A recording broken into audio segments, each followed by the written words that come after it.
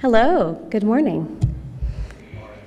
Thank you. Thank you, Tom. Let's try that again. Good morning. Good morning. I love that. I feel like I'm at church every time that happens.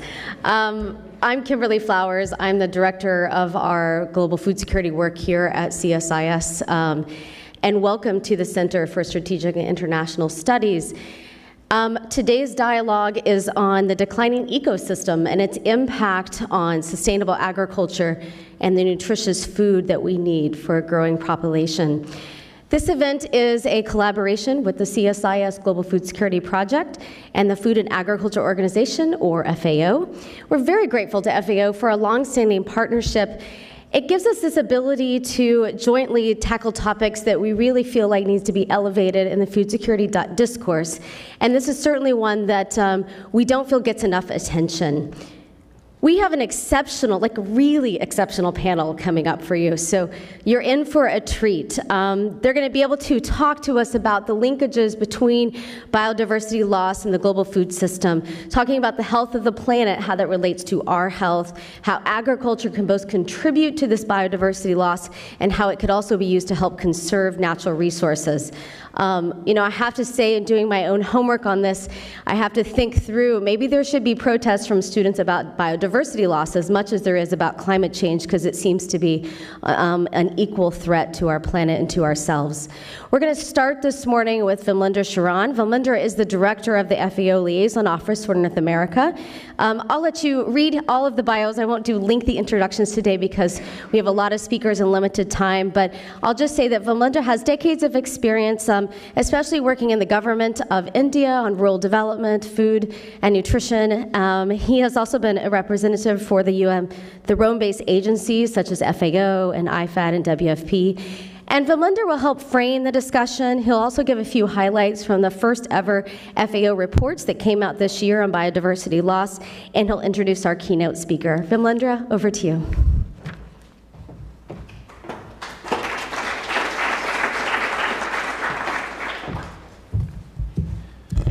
Thank you and good morning. Thanks, Kimberly. First and foremost, ignore my bio. There's nothing worth reading out there. You have a panel and you must see the bio which these speakers have. That's the fascinating part of the program today. I must thank CSIS and especially Kimberly for partnering with us. It's been now 2-3 years, approximately 2.5 years since we've been doing these events, and the partnership is growing stronger with every passing day. Our now outgoing DG is a great fan of CSIS and has always encouraged us to go in strongly in a partnership with this organization. And I'm sure most of you know that we had our elections recently, as recent as 23rd, which is just 2 days back. And we have now a new DG in FAO, Xu Dongyu from China. And we really hope, and I'm quite sure, given the background that he's coming from as Vice Minister of Agriculture, that this partnership is going to go from strength to strength. So thank you, Kimberly, once again. Kimberly, in her introduction, did mention that I would be speaking on the main highlights coming out of the report which FAO just published on State of World's Biodiversity for Food and Agriculture. But last night I really thought about it, and I felt that if I do that, it takes the thunder away from my colleague Tom, who would be actually present the FAO story and tell us about the work that FAO is doing on biodiversity, and it is amazing work that we are doing, which needs to be shared with all of you. So I'll leave that to Tom to really talk the FAO story. I'll just mention one point for the thought amongst, just to leave one thought amongst you, is to, it's necessary for us to understand the distinction between sameness and oneness. The quest for sameness has actually led to the destruction of biodiversity. What we require is oneness, where every element of Mother Nature reinforces each other and makes it stronger. In place of that, what we see is, something which is best exemplified if we look at the crops today, that there are 30,000 terrestrial plants which are edible, of which about 7,000 are cultivated or collected for food, of which 30 crops feed the world, and of which only 5 crops are contributing to nearly 60% of the energy requirement of the world. So from 30,000, we're down to 5. So this quest for sameness needs to go if we want to preserve biodiversity, and that's my only message which I want to leave. We must work for oneness and not sameness. It's also my proud privilege to introduce to you our keynote speaker for today, and Tatwila, who all of you know. Anybody who's working in this space would know. And for those of you who do not, she chairs the board for Water, Land, and Ecosystem Research Program at CGIAR, the Access to Seed Foundation, Biodiversity USA. She's also a senior fellow with Meridian Institute. This is a new assignment that she's taken. She was with the Biodiversity as a DG earlier. She is distributing her new cards to everyone, so better pick up the new card that she has with her as a senior fellow with the Meridian Institute. We also have close association because she was also the Deputy Director General of FAO, where she led the normative work in agriculture, natural resource management, forestry, and fisheries, as well as knowledge sharing, knowledge management, and capacity development. Was the coordinator, Global Food Security Office of the Secretary of U.S. Department of Agriculture, and has also worked with USAID and also in many positions in the private sector and foundations. So let me welcome Anne to give her keynote speech, and also welcome her with a great round of applause. Thank you.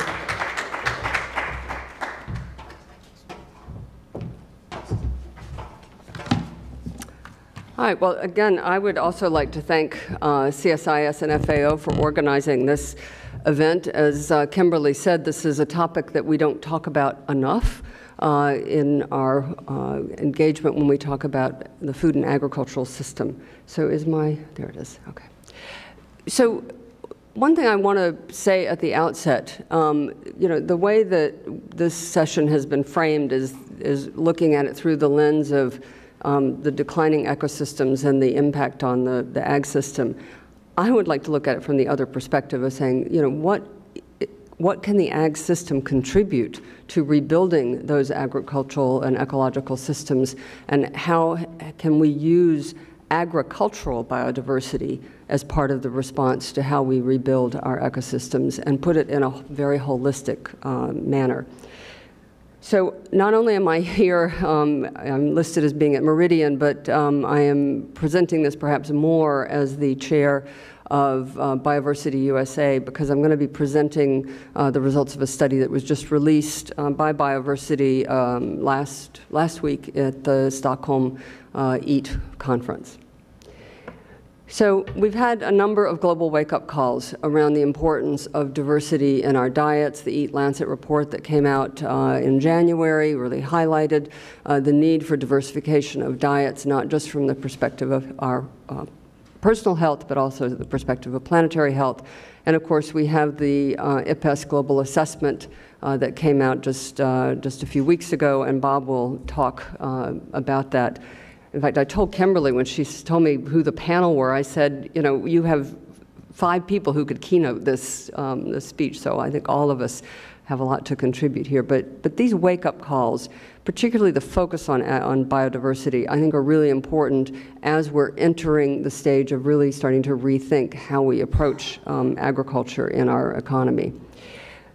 So one of the ways I like to frame this issue is, there's a lot of people sort of come down on the Green Revolution, but the Green Revolution had one goal, and that was really to reduce hunger and reduce famine in some very particular areas in the country, in the world. And we approached the Green Revolution the way that many developed countries had already approached their agriculture, which was to say, we're going to focus on a few staples, we're going to increase the yield of those staples, doing whatever we needed to do to increase food production. So that was what we asked of the Green Revolution. It succeeded. And let's not pretend that otherwise. Unfortunately, as we succeeded, we also had some very, very terrible negative consequences. And now, one of those consequences was a real loss in the agricultural biodiversity in our food systems. And I always like to present this chart because it is such a great visual about the fact that we are relying so heavily on only 3 crops for over half of our food calories. But we have 5,538, how they got 38, I don't know, crops that have been used for food by humans that we could be exploiting for use in our production systems and our consumption systems. And if you look, I couldn't find similar charts, but soil biodiversity shows sort of similar issues, and Bob can, I'm sure, talk about all of those. So this is what's happening above ground, but we know this is also happening below ground and in our ecosystems. So, like I said, Green Revolution had one goal. It achieved that goal, but with a lot of negative consequences on the environment. We are now asking our food systems to deliver on a much more complex set of challenges. We have malnutrition, climate, land degradation, biodiversity loss, resilience. You all know the statistics. I'm not going to go into those. But we're demanding more of our food system. So how can the food system respond to those challenges?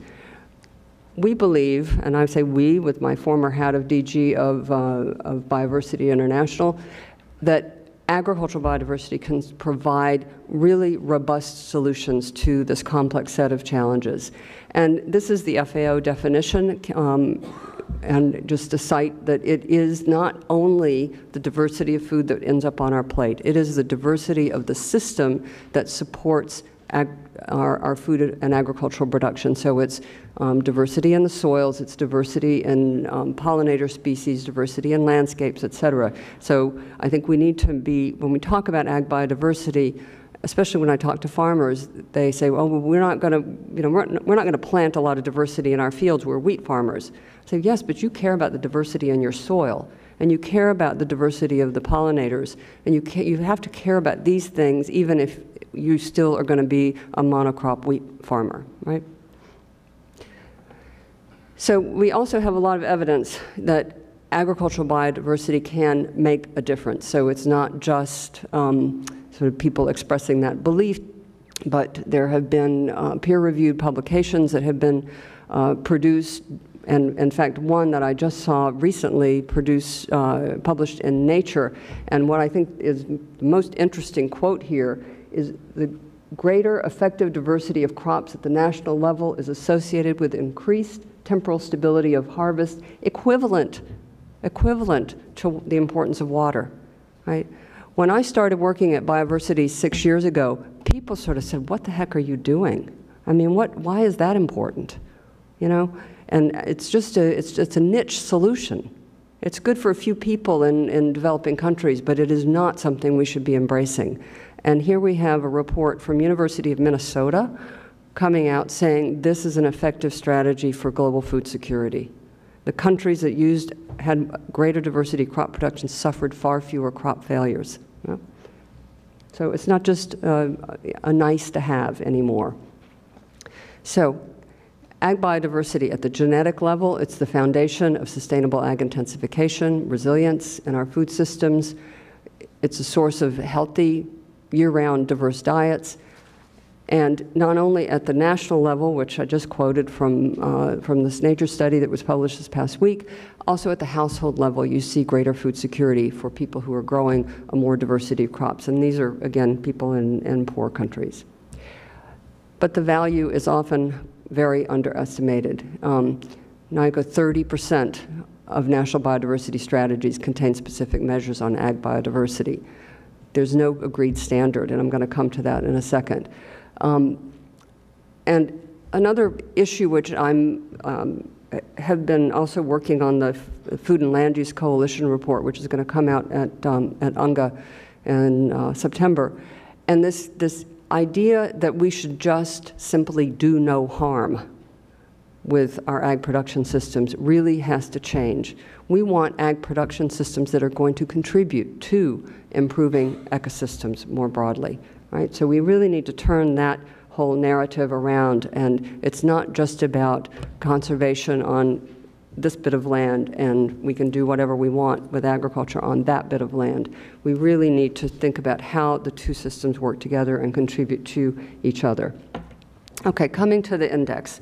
So one of the reasons Biodiversity International created this Ag Biodiversity Index is because there were no indicators, agreed indicators, on how we measure ag biodiversity, but even more importantly, measure it in a way that was helpful to policymakers make decisions and see the path that they needed to go on. We had a plethora of status-type indicators, but they didn't really help a government say, what do I need to do to be better? So this is a very simple graphic of how the index is structured. We tried to keep it simple. 3 pillars, diets, production systems, and genetic resources, looking at commitments, what governments say they're going to do, actions, what they've done, and status. Today, I'm going to present just a report that came out looking at 10 countries. Biodiversity is also developing an index that will look at companies and evaluate companies on how they are doing against these same set of pillars and the status, action, and commitment. But today I'm just going to talk about the countries. So this is a copy of the report. I urge you to download it and look at it. It is really rich. I was reviewing it this morning when I woke up. The detail it goes into about what each of these countries is doing and needs to do is quite impressive. And it's not meant to say, in this case, you know, India's #1, or Australia's at the bottom. It's meant to say in each of these areas, the different countries are making progress or not making progress, and really to say what are they doing well and what do they need to do better. This is looking at the progress score. So how are they progressing in terms of moving across these indicators over a period of time? And you know, what we really see is that, maybe in a not surprising way, that some of the developing countries, India, Kenya, Ethiopia, Nigeria, are making better progress than some of the developed countries in terms of moving towards more diversity in their production systems and in their consumption systems. In part, this is because developed countries started out at a better level on some of these indicators, but it's really encouraging, in fact, to see that these developing countries are starting to take this issue a bit more seriously. But the other point to make here is that even India is only at 40 out of a score of 100 on their status in terms of the progress that they're moving towards. So I also wanted to try to give a sense of both the overall report, but also drilling down into what a few countries are doing. So this bar graph is showing the status of ag biodiversity in each of these areas, and healthy diets, sustainable production systems, and for future options. And one of the things that was really interesting in looking at the report is that across the board, countries are doing a better job of, in terms of their gene banks and conservation of genetic resources than they are in terms of integrating biodiversity into diets and production. And I would say, looking across all of the countries that are in this report, and it's, as you can see, it's a mix. Everything, the United States is in there, China. The countries are doing better on diets than they are on sustainable production. So this is a real mismatch when countries are saying we want to increase the diet diversity that is available to our populations, and I suspect it's because we have a very concrete health crisis in a lot of countries. It's very recognizable to people to move towards diversity of diets, but production systems, we're not keeping up with that. So this is looking at Peru, which is one of the highest countries in terms of its diversity in the country, and it gets to 60% on the status score. But again, mostly due to what it's doing in terms of conservation. They are doing better than some of the others on the sustainable production systems, but lagging in the diet diversity score. This is looking at China, which we thought was interesting since China is going to be hosting the CBD Conference of the Parties in 2020.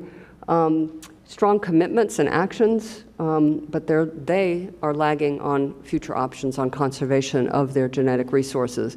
And if you drill down and look at the individual reports for China, one of the things it does say is that China's doing great on conservation of exogenous species like rice and maize. They're not doing so well on conserving the genetic resources that are actually indigenous to China, like pears. So one of the other lenses that we wanted to look through with this report was looking at it through a risk-based lens. So this is looking at Ethiopia, where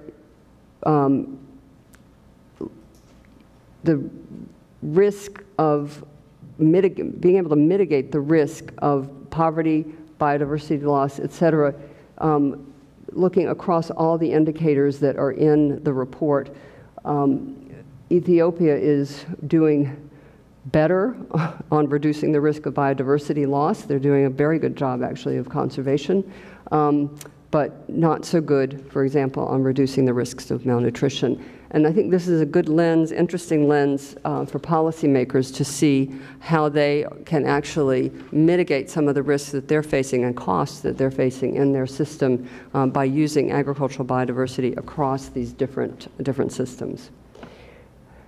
This is another cut that the report goes into, and there's similar lenses on production systems, et cetera. So as I was saying earlier, you see Italy and Australia are doing quite good in terms of the status and how much biodiversity there is in their food system, right? But they haven't been making very good progress on that score. Kenya, on the other hand, lower on the status, but is embracing and putting in place measures to increase the diversity of diets that are being offered to their citizens. So I'm going to conclude there because we have a great rest of the panel. I could go on, but I did want to say developing this index has been quite a collaborative effort, and it is an ongoing effort in terms of continuing to improve on the metrics. So I think one of the reasons Biodiversity issued this report was to say, you know, we have this index and it's out there, but also to begin to start crowdsourcing ways to improve it and strengthen it over time. So that's the website. Please, like I said, download this report. It's incredibly rich, incredibly useful, and I think is in the run-up to the CBD meetings will also be quite interesting to inform some of those discussions. So thank you very much.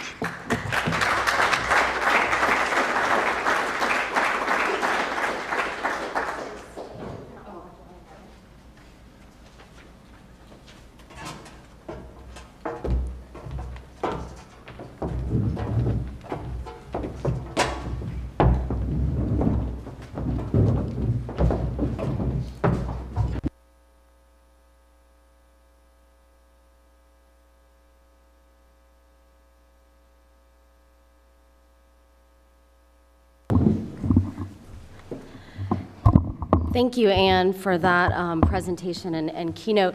You know, before I turn to Sir Watson, I love that you have a sir in front of your name. That's so cool. I want to actually turn to Anne to ask you one quick follow-up question, and it's simply like when you look at the numbers, like, you know, the best that a country is doing is 40 out of 100. That's like an F minus. And I don't know about you, but like at school, that's pretty bad. So tell us just quickly, what can we do to get our scores better? Like, what would you tell policymakers? Because they clearly don't know enough about this, right? We're barely getting them on board with climate change, much less something like biodiversity loss, because many of them do see, like you said at the beginning, a niche. Now, I do think 10 years from now, this is not going to be a niche anymore, right? But what would you tell policymakers now of what they could do to get that score higher to do better in global school? Yeah, 40 is not so great. Even 60 is not too good in most schools. You know, one of the interesting things about the way this index was constructed, because it does talk about actions and which is where the focus really needs to be, right? There are some policy measures that governments can take to improve their scores. For example, In Ethiopia, one of the recommendations is to improve the diversity in markets and consumption, is to improve the market functioning for local fresh products and the supply chains for products that fit that diet diversity score. In China, one of the recommendations is to really promote through policies, through incentives, more diversity in the production system. Right? So there are policy measures, and if you look at policies in developed countries that tend to support the prices of a few commodities rather than supporting production practices that are more sustainable or paying farmers for the benefits of clean water or soil conservation, soil carbon. So there are definitely switches that can be made at the policy level to start improving how countries are scoring. But you have to start somewhere, and I think this is the first report card that countries have had on how they're doing. And I'll stop there. I could go on. Thanks. Well, let's hope that we can school them to get those scores up higher. I'm going to introduce the panel very briefly. Start with Sir Bob Watson. He's one of the most influential environmental scientists in the world, literally. He contributed or has led pretty much every major scientific assessment that shaped international and national policies and actions. I do want to point out in my own homework to prep for this panel, I really liked a piece that he wrote in The Guardian. It's called Loss of Biodiversity is Just as Catastrophic as Climate Change. If you haven't read this or you want to know more about this man or this topic, I encourage you to write that down in your notes and read it. It's very short and it's very interesting. He also most recently chaired the Intergovernmental Policy Panel on Biodiversity Ecosystem Services, which also can be narrowed down to the acronym IPBES. Am I saying that right? Yep. IPBES? Okay, IPBES, there you go. And then next we have Nick Chakran. Nick has had a lot of on-the-ground experience, and he comes to us currently as the Chief Conservation Officer from the World Wildlife Fund. His background is a lot with the United Nations, especially the UNDP, and at the UNDP, he was the global head of the biodiversity initiatives there. He's also has a lot of experience of integrating how you do biodiversity conservation into development planning and investment. So thinking through those linkages between economic growth and advising governments how you could perhaps do both. We also are very honored this morning to have Naoko Ishii. She is the CEO and chairperson for the last 7 years with the Global Environment Facility. If you're unfamiliar with this, is also, we have a lot of acronyms today. The Global Environment Facility is also known as GEF. It's an international partnership of over 180 countries, international institutions, civil society, and the private sector that's working together to address the largest global environmental issues of today. And then last but certainly not least, we have Tom Pesek. Tom has over 2 decades of experience in sustainable agriculture, food and nutrition security, and rural development. He is here today as a representative with FAO, our partnership in today's event, but he also has a lot of experience in a number of UN agencies, including 12 years with IFAD, which stands for the International Fund for Agriculture Development, as well as with WFP. Is it okay if I call you Bob? Yep. Okay, Bob. So, Bob, first, any reaction to Anne's remarks, and then, of course, talk to us about the IPBES, the highlights, and just, you've been working on this for a long time. So, what trends have you seen over the time you've been working on it? Thanks. No, I think clearly what Anne showed is that diversity is absolutely crucially important. We've found that in all things, even in our pollinators assessment, we found that if you were to lose wild bees, for example, just putting honeybees there, managed honeybees, would not do the same job. The more diversity you've got in nature, the more stable it is, the higher the productivity is. So it doesn't matter what part of nature we're talking about, diversity really does matter. So what were the key conclusions of IPBES? 150 scientists, supported by 300 more contributing scientists, put this report together. They use 15,000 journal articles to assess. We got 15,000 comments through 2 rounds of peer review. So what were some of the key highlights? First, we deduced that 1 million species are at threat for extinction. 500,000 plants and animals, 500,000 insects, but they are not inevitable. If we start to manage our system better, most of those species will not go extinct. We are not in a 6th mass extinction at the moment. The most we've lost at the moment is about 2% of biodiversity. In the big mass extinctions, we lost 75% of species. So yes, we're moving in a bad direction, but we're not yet in a 6th mass extinction. Why are we losing biodiversity? Land use change and sea use change, followed by exploitation, especially over-exploitation in the oceans, climate change, pollution, and invasive alien species. All pushed by increasing numbers of people, increasing wealth, increasing capita consumption, more demand for resources. While climate change is not the major source of driving biodiversity loss to date, it is likely to become as important or more important than all the other drivers in the coming decades, basically. What we've done is we've focused, rightly so, on producing food so people don't get hungry, clean water, energy, fibre. But as we focus on these so-called provisioning services, we've lost the regulating services, regulating climate, regulating air pollution, regulating pollination, regulating floods. Also many of the cultural services, inspiration, sense of place. 75% of land today is significantly altered compared to what it was. And projections suggest by 2050, 90% of the land will be significantly altered. 66% of the oceans are clearly under threat. And we've already lost 87% of wetlands around the world. Indigenous people and local communities play an incredibly crucial role in saving biodiversity, showing us what is more sustainable. So we need to take into account the role of indigenous and local communities. Most of the 20 Aichi targets that were set in Japan in 2010 will not be met. In fact, none will be met. We will make progress on about 4 of them significantly, some progress on others, but on some we've actually gone backwards in the last 10 years. Climate change, loss of biodiversity and land degradation together will undermine the achievement of most, if not all, of the Sustainable Development Goals. They will undermine our ability on poverty, on food, water security, energy security, gender balance. So we really have to show, the key conclusion I would say is biodiversity and climate change are environmental issues, but they're economic issues, they're development issues, they're security issues, they're social, moral and equity issues, not just environmental.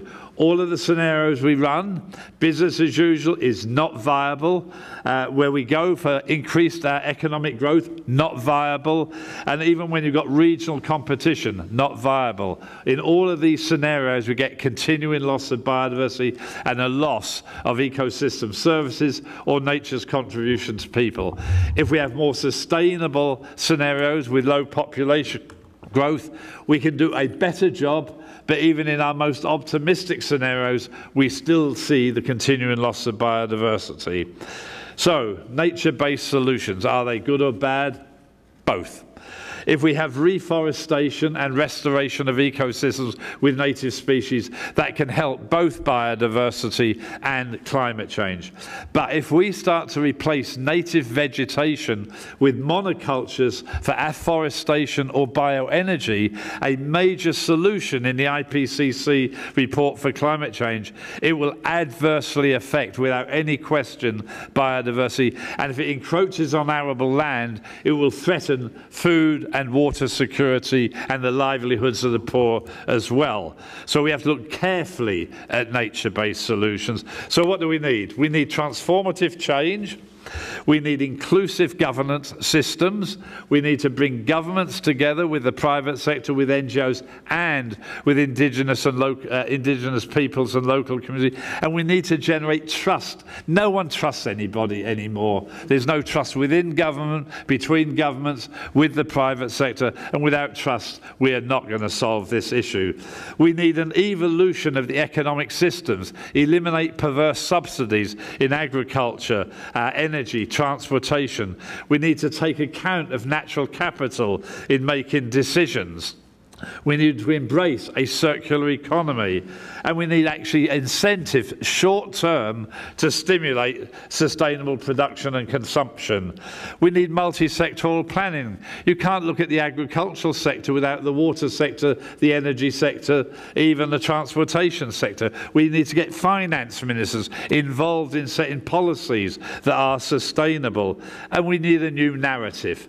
Most people believe that happiness is linked with more money and more things. Not necessarily so. We need to think, how can we have a good quality of life, but in a much more sustainable manner? And as you've heard, really from Anne, what we need in the agricultural sector is agroecological practices, coupled with a reduction of food waste in both developed and developing countries. And we need to consider what our diets are, both with respect to the effect on us and our health, and also on the environment. Thank you.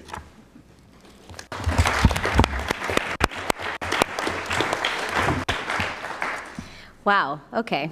So that paints a pretty grim picture. But Nick, as I turn to you, a couple of things. I mean, first, Bob certainly brings up the economic linkages here and also talked about the trust with the private sector.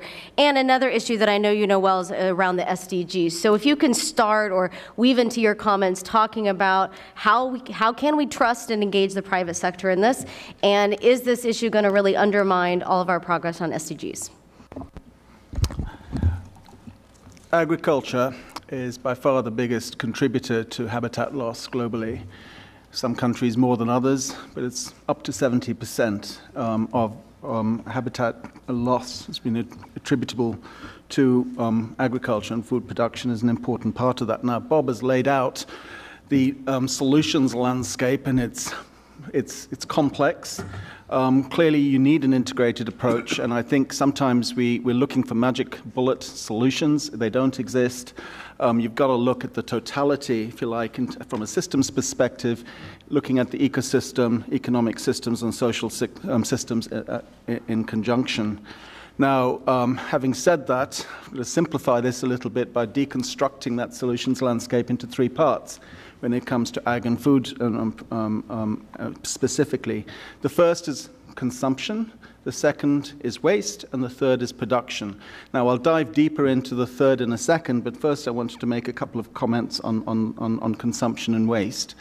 Now, I know, especially from my last job at the United Nations, where I was the head of sustainable development at UNDP, food consumption is an incredibly tricky issue to address, because food is so intrinsic to cultures. And just opening up the conversation is opening up a Pandora's box. So the Eat Lancet report earlier this year talked about the need to reduce our consumption of meat, and looked specifically in terms of increasing the vegetarian content and in terms of our overall consumption. Of course, for many people around the world, this is an equity issue, and the question is, okay, well, there are many people who are micronutrient deficient and don't get enough protein. I lived and worked in Papua New Guinea for many, many years, and that clearly is an issue in remote parts of that country. And so one solution that works here in the United States is not necessarily a solution that works, say, in parts of Africa or elsewhere. And so it's something we need to be cognizant of, and you need tailored solutions which are culturally sensitive and, and respect local needs and circumstances. So that's a broad commentary on consumption. On food waste, we would be able to feed all of the 1 in 9 people who go to bed hungry every day just if we were to eliminate food waste. Now, that is not possible for various reasons, but we can certainly reduce it significantly. Here in the US, WWF has partnered with some of the largest hotel companies such as Hilton, to take stock of waste in their operations, in their buffet services and restaurants and more, and take measures with the companies to reduce that waste. And it's been very successful. We're now extending that to working in the grocery sector with a partnership with Kroger. And I'm not going to discuss this today in any length, but it is an important part of the solution. And again, food waste in a country like the US, the determinants of that waste are very different from, say, in a country like India or in the Pacific. So you've got to have locally tailored solutions. And then we turn to production. Of course, this is where the rubber hits the road. This is where habitat loss takes place. It's a result of our production practices. So the question for WWF, and this is something we started to ask decades ago now, is how do we address the footprint of production on habitats? And I think we came to the conclusion it's really hard to do that producer by producer. There are just so many.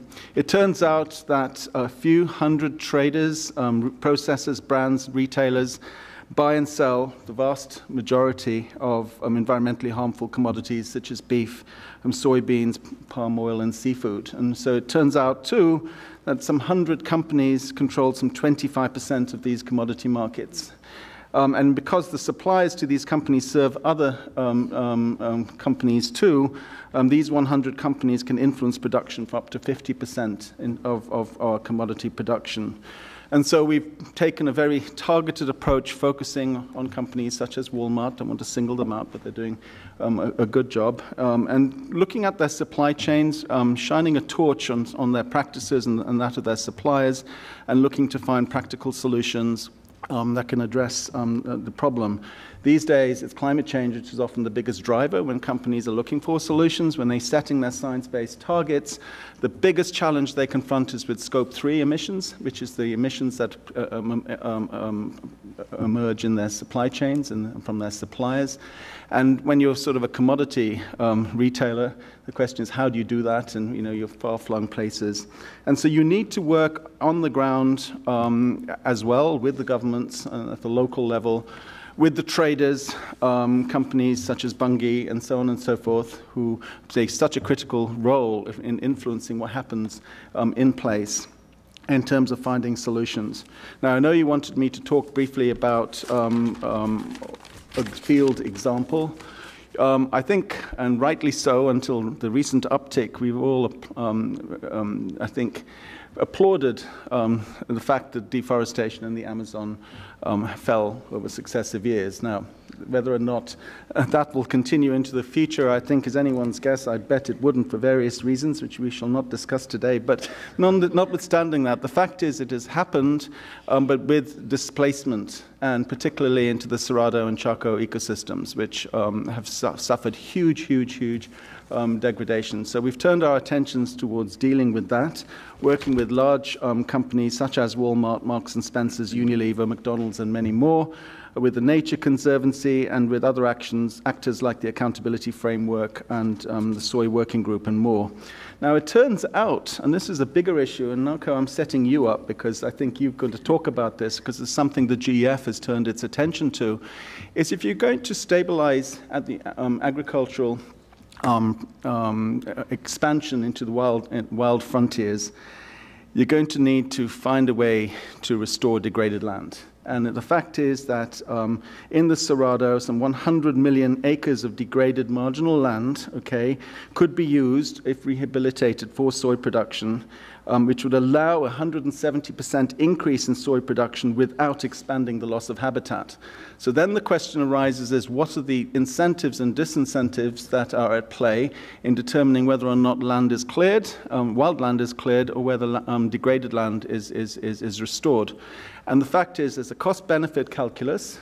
Often, there are policy weaknesses or failures that lead it on the producer side to make it easier to claim and clear virgin land rather than to restore degraded land. And what we need to do is to change that cost-benefit calculus to make restoration the better option. We're going to need to do this globally. I mentioned the Cerrado here, but I think this is the bigger challenge that we confront as we pursue sustainable development. I'll stop there because I've probably used my five-minute time budget. Thank you. Thank you, Nick. Now, he did set you up, and in the terms of thinking through how does the finance angle come into this as far as what do we invest in to tackle some of these issues, and what are some of your big priorities as you're working on this right now? Thank you, and very happy to be here. I think the message from the science is extremely clear. Today we hear from FAO that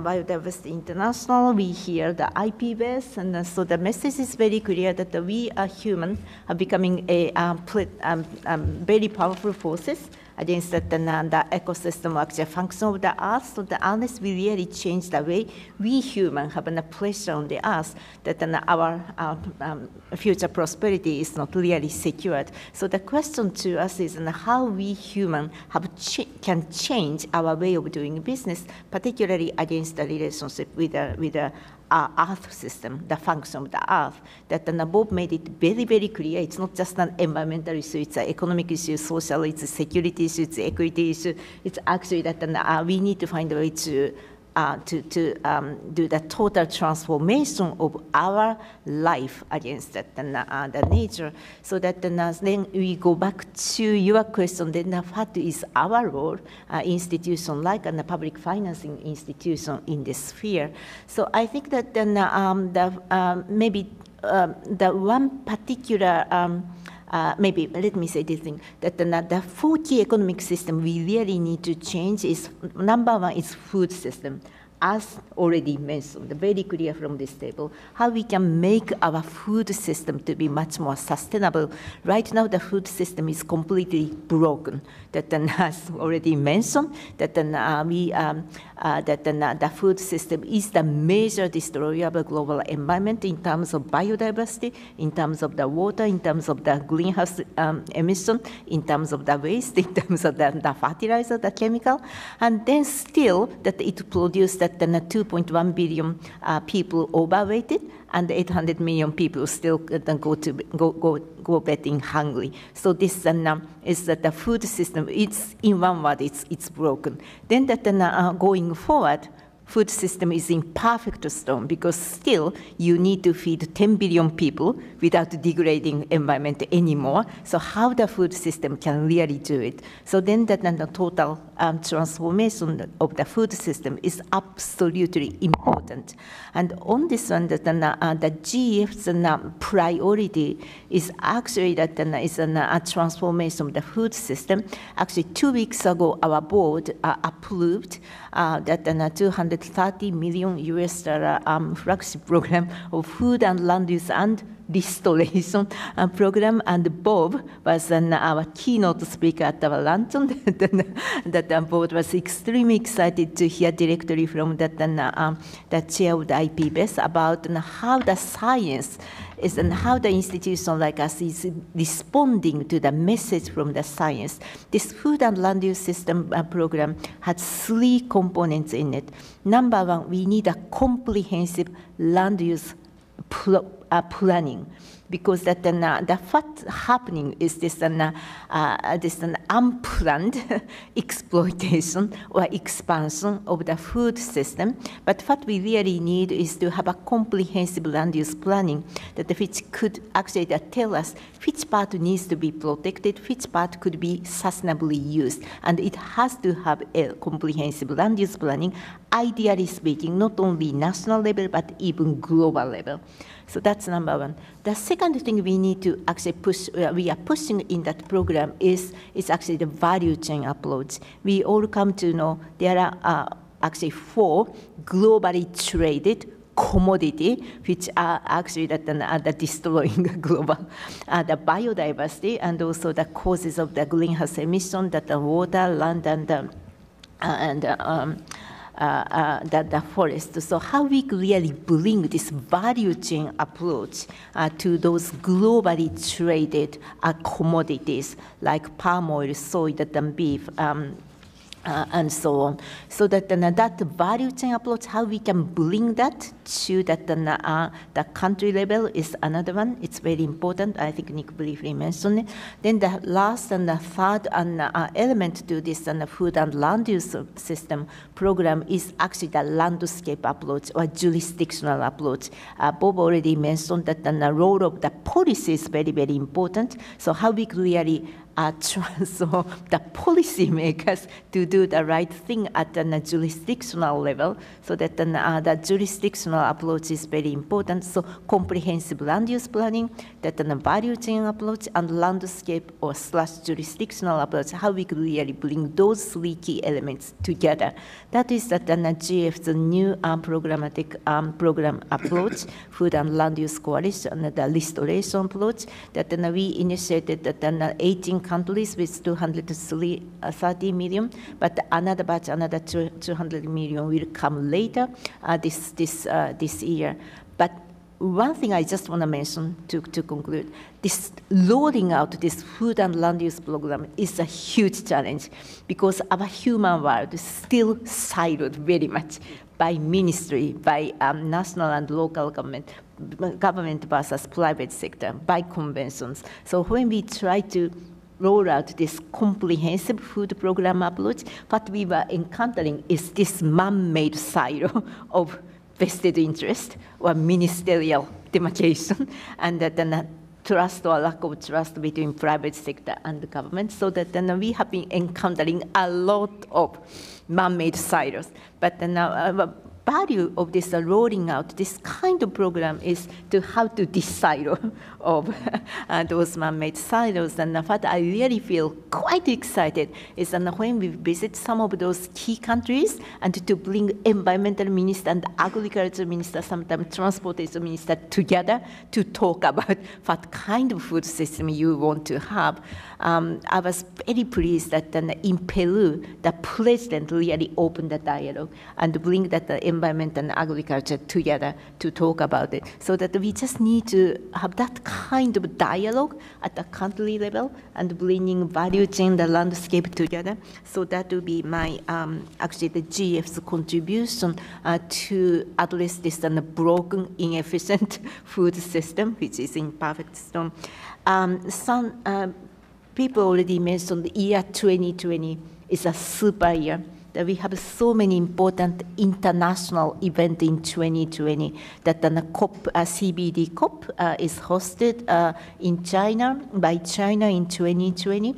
That the post-IG biodiversity target will be discussed. The climate and the change arena, that the NDC needs to be updated, reviewed and updated. And then that there is an ocean conference in 2020. And I have seen this, and nature is rising enormously in this global international policy discussion. So I think we really have to seize this political momentum to put the nature and much more frontally. It's not just the environmental issue, it's really economic and social equality, security issue. So how we could really bring our forces together to seize this political momentum in 2020. So that will be my goal. Thank you so much. Thank you so much. Tom, talk to us about the FAO story. How does this fit into some of the things that FAO has been researching? And what do you see in terms of positive trends? Do you see any glimmers of hope that you can help us out with? Well, I'm an eternal optimist, but even I can't sugarcoat the current situation. I think the colleagues who've spoken before me have covered well the lay of the land and really set the stage for what's happening in terms of biodiversity loss for food and agriculture. And so I'll focus less on the highlights and key findings of FAO's state of biodiversity and for food and agriculture, but there are a couple of things I would like to note about the report itself. First is that I think the report is just as significant for its extremely sobering findings as it is for its comprehensiveness. The report is the result of over 5 years of work based upon 91 different country reports with over 1,300 contributions, including inputs from 27 different international organizations and over 175 authors from around the world. So the point here is that this is not some superficial snapshot of what's happening around the world, but rather a very, very deep dive into what's happening, providing the first ever global assessment of biodiversity for food and agriculture. And as you've heard, the news is not good whatsoever. But importantly, this report provides us, for the first time ever, with a baseline for where things stand so that going forward, we can better monitor, track, and measure our progress. The report, I believe, is a thunderous alarm bell and call to action for policymakers, decision makers, and the global community writ large that biodiversity for food and agriculture is declining at a staggering, dramatic level. And if we don't reverse this, if we don't stop this quickly, we're in a lot of trouble. The report also warns that biodiversity and species, once lost, once extinct, cannot be brought back, that this is permanent, that it's final. But I think that reports like this one, alarming reports like this, matter most if they compel and trigger action and change. And so I certainly hope that that's exactly what this report will do. And I think it's easy to feel pessimistic listening to the speakers here on this stage. And certainly in reading the FAO report, it would be easy for one to conclude that all is lost, that we face a series of impossible challenges and scenarios without solutions. But I think if you read this report more carefully, and I certainly encourage all of you to do just that, I think you'll see that a lot of these seemingly impossible challenges are actually fantastic opportunities in disguise. They offer windows of opportunities through which we can transform agriculture and the broader food system in a way that makes it more biodiversity friendly. So there are some signs of hope in this report, and while the report makes for a very sobering read, one that should keep us all awake at night, there are signs of hope.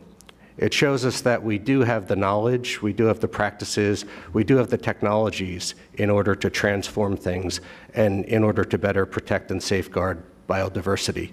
Encouragingly, the report also describes that among the 91 countries that are featured in the report, 80% of them indicate big upticks in the adoption or application of biodiversity-friendly practices such as conservation agriculture, organic agriculture, agroecology, agroforestry, climate-smart agriculture, sustainable land, water, and forestry management. And one of my favorite examples from among those that are highlighted as positive biodiversity-friendly practices is one that comes to us from California, in which farmers actually flood their rice fields in the winter rather than burning them as usual at the end of the growing season. And what this has done is it's created 111,000 hectares of wetlands and open space for some 230 bird species that were on the brink of extinction. And in a very short period of time, these birds have increased in population, many of them doubling in a very short period of time. And the reason why I find this interesting is, if you think about it, this really requires very, very little investment in terms of human and financial resources. But look at the impact and the benefits it's yielded in a short period of time. Now, Kimberly, to your question about FAO, I think it's, I thought about this in listening to Anne when she cited that agrobiodiversity was first coined by FAO in 1999. FAO has been doing work on biodiversity, safeguarding and protecting biodiversity since its genesis, since its beginning nearly 75 years ago, but only recently we have a name for it. It used to be called something else. So it's something we've been doing all along. For example, at the very first FAO conference in 1945, one of the biggest agenda items was fishery conservation, because there was growing food insecurity in Europe and elsewhere around the world in the aftermath of World War II, and measures were taken at the FAO conference and called for that would conserve fisheries, not just the quantities of available fish, but also the varieties. And shortly after that, FAO adopted the International Plant Protection Convention, and shortly after that, FAO established what is now known as the Commission on Genetic Resources for Food and Agriculture, which is specifically dealing with safeguarding biodiversity for food and agriculture. So again, it's something FAO has been doing for quite some time, and I think given the nature of this challenge, FAO recognizes that it must be tackled at all levels. So from the farm level to the local community level to the national, regional, and global level. At the global level, FAO has been doing a lot of work to try to promote and improve policy coherence within the UN system itself. So working closely with UN Environment, with UNESCO, with the World Bank, with our colleagues at the Global Environment Facility who we have with us here this morning. Also working across our 194 member state countries, trying to build consensus at the intergovernmental level, and also trying to promote policy coherence among them. And I think very importantly, FAO is also working beyond the agricultural sector, trying to build bridges across the agricultural sectors and the other relevant ones in this space, especially the environmental actors. And one last example is that in 2017, FAO established the Biodiversity Mainstreaming Platform that's intended to fill knowledge gaps, to improve coordination, policy coherence, and to promote enabling policies and frameworks at the global, regional, and national level. And in 2018, FAO hosted the first ever global multi-stakeholder dialogue on biodiversity mainstreaming at our headquarters in Rome. And since then, we've rolled out a series of dialogues at the regional and national level. There's going to be a big regional dialogue in Latin America and the Caribbean later this year, and then one in 2019 in Asia. And there are a lot of activities happening at the national level in parallel that feed into this. Thanks, Tom. I'm going to ask one or two quick follow-up questions, but I will turn to the audience. And for the sake of time, we may only have one round, so don't be shy. Have your question ready. Bob, I want to turn to you first. You know, Tom talked about the thunderous alarm bells of the FAO report. You know, you all have now 3 reports that you need to read coming out of this event. But and Naoko, you talked about, you know, the broken food system, but that we might have this political moment to seize. So my question to you, Bob, is, I mean, the alarm bells have been ringing for a little while. It feels like nobody's listening. Is there a real political moment to seize here? And if so, maybe it's the 2020 event that China's hosting, but what is it that global policymakers, because they have very limited attention spans, what do they really, it's true, right? They have a lot of competing priorities. What do they really need to know about this to really make change? First, I would say you cannot look at climate change, biodiversity, and land degradation as 3 separate issues. You've got to deal with all 3 together. You can't deal with them as environmental issues, as I said earlier. They're development, economic, social issues, etc.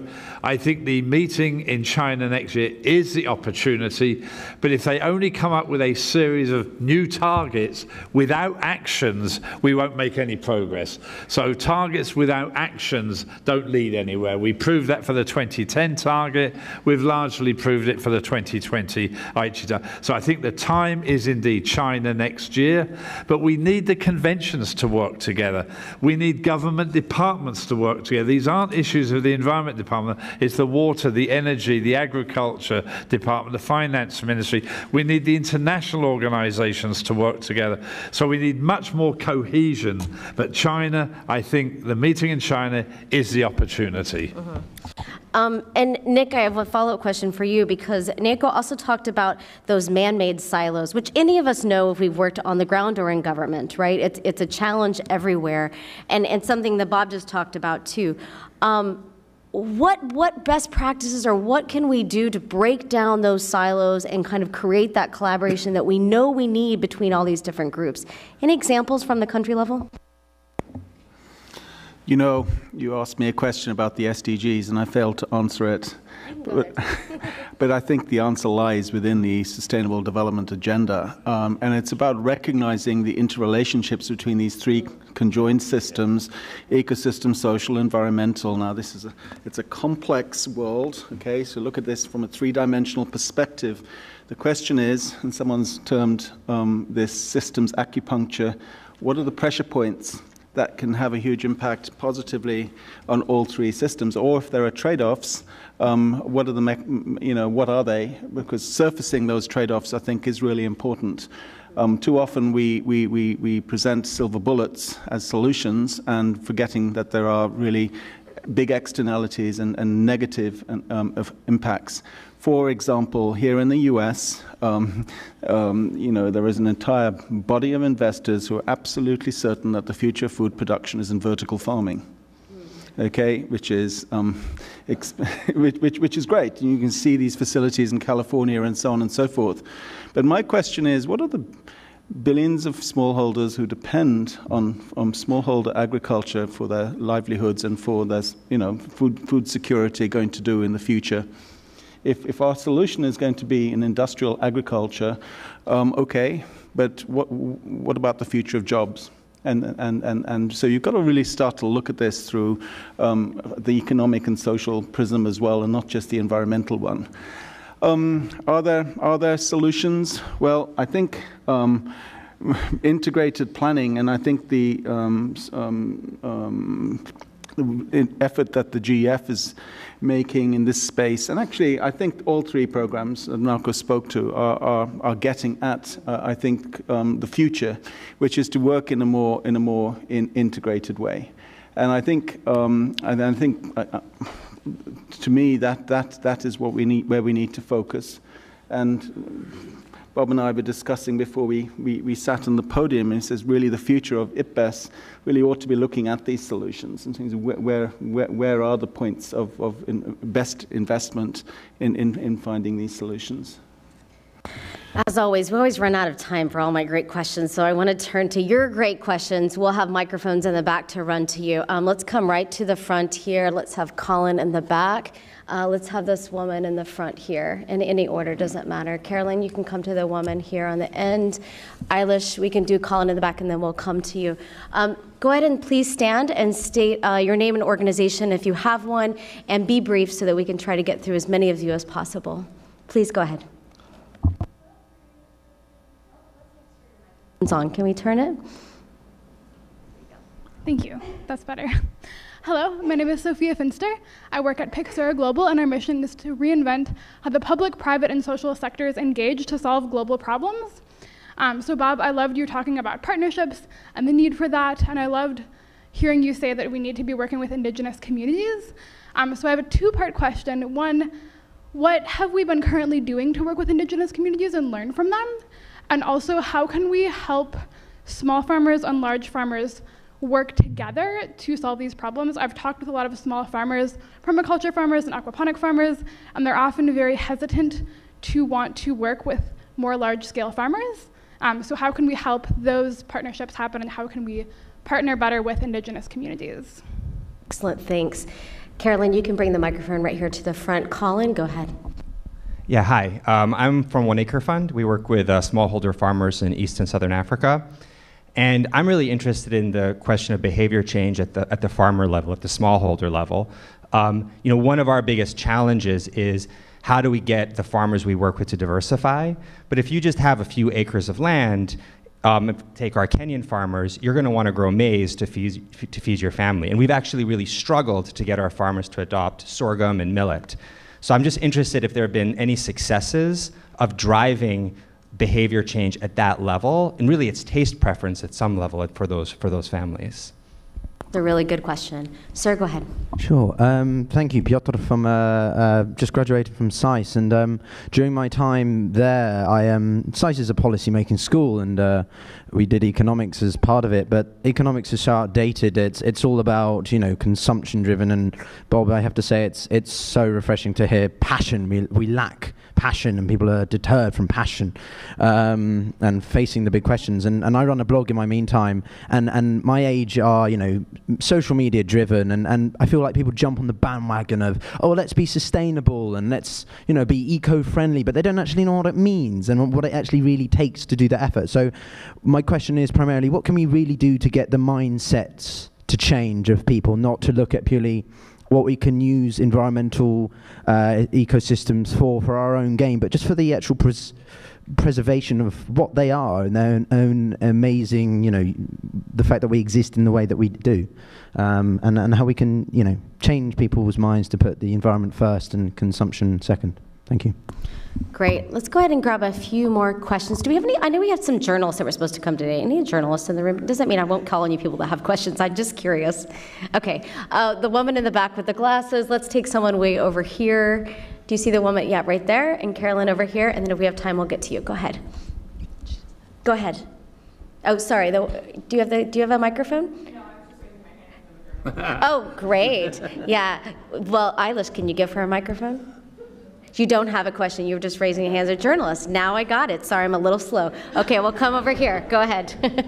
Hi, Kelly Kurz with Mercy Corps. A lot of people look at biodiversity improvements as a thing you do once you're in a stable context. Can you talk more about these unstable contexts, humanitarian issues, and how policies or practices you are thinking about to safeguard biodiversity in those situations?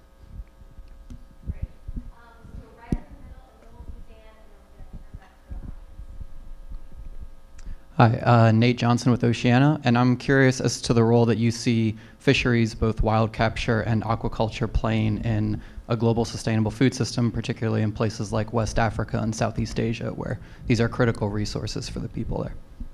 Glad you asked that question. I see Whit in the audience from CSIS, who's our Director of Ocean Security. I'm sure he'll be happy to hear that. Let's do Dan, and then one more, the one behind who's been very patient, and then we'll turn to our panelists for final remarks. Dan, go ahead. My name is Dan Silverstein. I'm a private sector advisor. Do any of you know if anybody's talking to teachers, to school boards, to talk about integrating curriculum courses to teach children? That's it. Thanks. Or to teaching universities where teachers learn about teaching. Great. Final question right here. Hi, my name is Stephanie Mickelson-Correa, and I'm a AAAS Science Policy Fellow hosted at the EPA.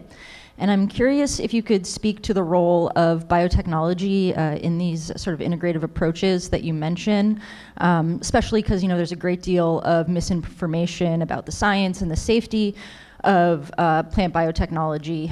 And so just curious if you could address sort of the role of plant biotechnology and then also how we deal with sort of public communication about the science and safety. Excellent questions. Usually I take a round of 3, and of course I did that different this time than I told you guys would do. We've got a whole bunch. How we're going to do this, panels, we're going to start with you, Anne, and come all the way down. I know it's lightning because we have 10 minutes, so address what question applies to you or that you want to address, and then we'll give the final words to Bob. Anne, please go ahead. Yeah, I think to me the most important takeaway from this is that we are now understanding that food and agricultural systems is the entry point for addressing these issues that we've all been talking about. I won't reiterate them. And you're right, policymakers need simplicity. And if you say, go through this food and ag system and you're going to hit a lot of the targets you care about, everything from diet to health to ecosystems, et cetera, I think it's a useful lens that we're putting on this very complex set of problems right now. Just a couple of points to pick up. So from the 1 Acre Fund, I think we shouldn't expect that every single farmer has to have a diversified production system, right? I mean, some people, it's going to be more effective for them to be growing 1 or 2 crops and not 15 or 20.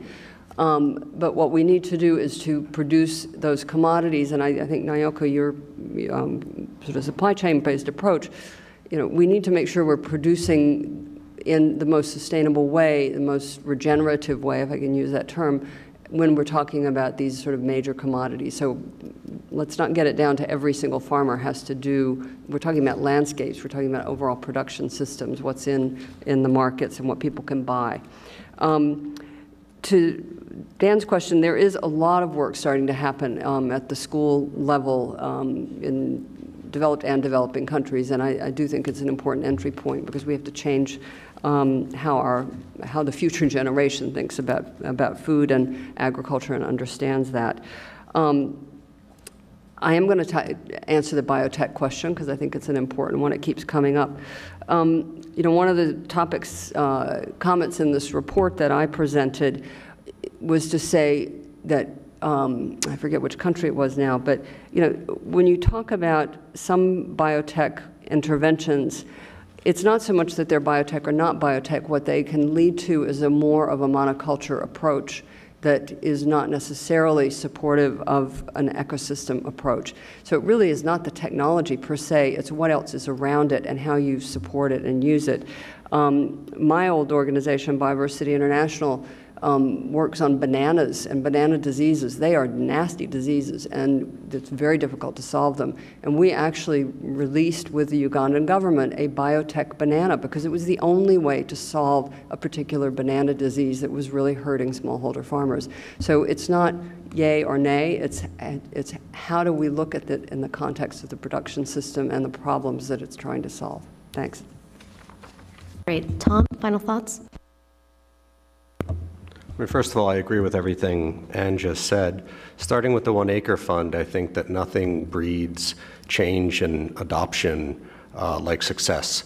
So I think especially smallholders who are very risk averse, but also in some ways farmers are the quintessential entrepreneurs. I think if they see that something's working, they're more keen to adopt it. And so I think producer organizations and farmer organizations have a big role to play here, especially in de-risking this to an extent for them. I think with regard to the question on biotech and even fisheries, I think that given the scope, I mean, not the scope, but rather the scale and the magnitude of the challenges at hand, I think that we're in an all-hands-on-deck situation. And I just think that solutions need to be local and context-specific. So I think that we need to have all the tools in the toolbox at our disposal and determine what's appropriate when and where. More broadly, I think one of my key takeaways is that the challenges we face to solving these problems are kind of classic in a sense that they're the same ones we've had for many years. We need a multi-sectoral and multi-stakeholder approach to all of this. I fully agree with what Anne said about how the challenges we face, whether it's demographic challenges or sustainability or climate change or food and nutrition security or biodiversity loss and ecosystem loss, food and agriculture are really the entry point and at the heart of the solution to all of those things. And I think what we really need is for the different sectors to really begin in a meaningful way to begin talking to each other and collaborating, as well as with governments, the private sector, producers, and civil society. Thanks, Tom. Nako? 2 quick points. I have been just thinking about where is the pressure points to really change that to make the food system more sustainable. Yes, that political leadership is important to bring those different ministers together, but also the role of the consumers and the investors become also very, very important. If the consumers are given the more information about if your chocolate deforest the Ghana and the Cote d'Ivoire, you may think about it and which chocolate you may want to buy. So that the palm oil, that the soybeans, it's all same. I mean, that how much information that we were able to provide the consumers that which will change, I think I said that the behavior of the consumers, same thing of the investors, how much that the investors can change their investment, the decision. I think that the role of the information is absolutely important. And I'm very happy to see also that the role of the smallholders pop up in the questions. Whenever I have a conversation with the rolling out the food and land use program, from president, but also from the private sector, that the private sector operating in the north, actually talking a lot about the role of the smallholders. In order to make their supply chain sustainable, they actually see the role of the smallholder very, very critical. So I think that if we really promote this value chain landscape approach, there is a lot of the opportunity for us to do that. The smallholder road to be really secured. My final point: New Deal for nature. I don't know if you have ever heard about this New Deal for Nature. It's different from Green Deal in this country. New Deal for Nature is kind of popping up for the last maybe year or so, mostly from the green community. And then towards 2020, what kind of deal we would like to push for policy, political leaders, and the citizens. So New Deal for Nature, without really knowing what exactly it means, it has started to capture that political attention or kind of an enthusiasm from citizens. I think it's very important, as I think the Bob said, whatever we have this big vision, I think the pathway is absolutely important. Action without pathway really doesn't, the target without action really doesn't bring much. So whenever we say that the New Deal for Nature, a lot of targets, but then how you can really drive that and come up with a pathway to achieve it is extremely important. I think this is something we need to really work and work for next up to 2020. Well, I have to admit I'm a practitioner of the dismal science. I'm an economist. I think you are too, Naoko. And I think economics has a lot to say on the subject of behavior change, and a number of the questions were about just that. One key issue is we need to understand the risk calculus that producers have. And of course, that's different if you're a smallholder, a medium-sized producer, or a large holder. And we've been doing work along the deforestation frontier in the Amazon and the Cerrado, looking at smallholder risk and working with trader companies to establish long-term forward contracts. So to get them security of contract with a view to trying to stimulate shifts in their production practices, and in particular to invest in the restoration of land and the maintenance of productivity on existing land plots rather than expansion into the forest frontier, across the forest frontier, I might say.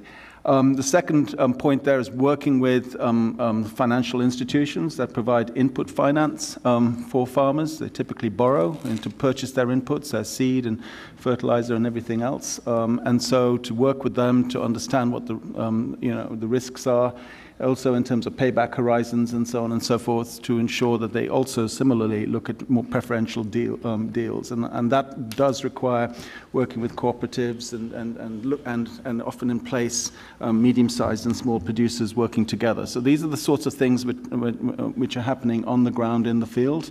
And they come from an understanding, if you like, of the risk calculus that producers face. Turning to consumption, Naoko, I don't know about you, but when I go shopping, I mean, you hear this, and I consider myself to be well informed. It's really difficult, nonetheless, to distinguish between the footprint of various products that you purchase. And I think we at WWF have been thinking about this, and I don't know, I'm looking at my colleagues to say whether I should mention it, but we're saying that we really need, like we have calorie counters on our food, some kind of earth calorie system, so we're able to understand better the footprint of our food and consumption choices. And that's something we do not currently have, and you can understand it is a little overwhelming for all of us as we try to do the right thing, but sort of confronted with this vast choice. Turning to the oceans and fisheries, the big challenge, of course, here is that some 70% plus of fisheries globally are either fully exploited or overexploited, and the trend is getting worse. And similarly, aquaculture is no solution because it's led to huge transformation of mangroves and other coastal ecosystems around the planet. So the big question is, what do we do to transform this sector? So critical in terms of protein. 2.4 billion people around the planet depend on fish as one of their primary sources of protein. And there are good examples and some simple things. They don't sound simple, but marine protected areas. We've been working with CARE in Mozambique and some great successes, from marine protected area establishment. It sounds counterintuitive, setting aside areas or temporarily setting them aside, so not permanently setting them aside, reduce spawning biomass and big impact in terms of recruitment to fisheries. And in Mozambique, 70% of the local fishers report a higher catch relative to the baseline, and there's been a big increase in biodiversity.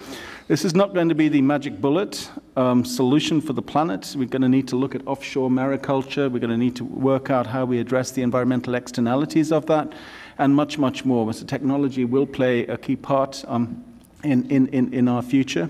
And I think, as we look to feed ourselves and from the oceans, all of these solutions need to be brought to bear. Thank you. Thank you. We're going to go a few minutes over time, but I think hearing Bob's thoughts is worth it. Bob, go ahead. Yeah. First, I'd like to agree with what Nick just said about fisheries. The only thing I would add to that is indeed we need to decapitalise the fishing fleet. It's grossly overcapitalised. We need less large fishing fleets. We need quotas with good management to make sure the quota systems work. The protected marine protected areas can help to build new stock. So the fisheries answer I liked very much. With respect to small-scale farmers, especially in developing countries, many are still only getting 1 tonne per hectare, 2 tonnes per hectare, when they should be able to get 3, 4, 5 tonnes per hectare. Why aren't they? It's rural development. They're not technologically limited, or it's not a technology limited issue. They need better seeds. They need appropriate amounts of agrochemicals. They need knowledge. They need extension services that recognise many farmers are women, and yet they're male-dominated extension services. They need affordable finance, and what they've got are loan sharks in many of these villages. They need infrastructure, roads and storage facilities. So it's basically a rural development challenge. It's not a technology challenge for today. But as climate changes, we will need to have biotechnology, which should not be equated just to GMOs, because it's far broader. So understanding the genetic makeup of our plants will help, even classical plant breeding. And that's very, very important, not to mix up GMOs and biotechnology as synonymous with each other. And clearly, as climate changes, we need breeds that will be either more flood resistant, temperature resistant, even salinity resistant. So there is a role for technology, but today it's not a technology issue. It's a rural development issue. It's distorted trade systems all around the world, basically. And the last comment I just make is, how do you change individuals? I think this actually goes back to education. I think we need schools that do have education talking about these environmental issues. It works really well with school children and recycling. They learnt about why we should recycle. They came home and told mummy and daddy not to throw the tin can away or not to throw the plastic bottle away. If we can educate the children, they can help to educate the parents, basically. And so it is hard to get behaviour change, but I think it is quite plausible, and it really should start at the school children level. It's a beautiful way to end. Thank you so much for joining us today. For those that are here in person, what a great audience and great questions. And thank you for those watching online. Please give a round of applause to our speakers.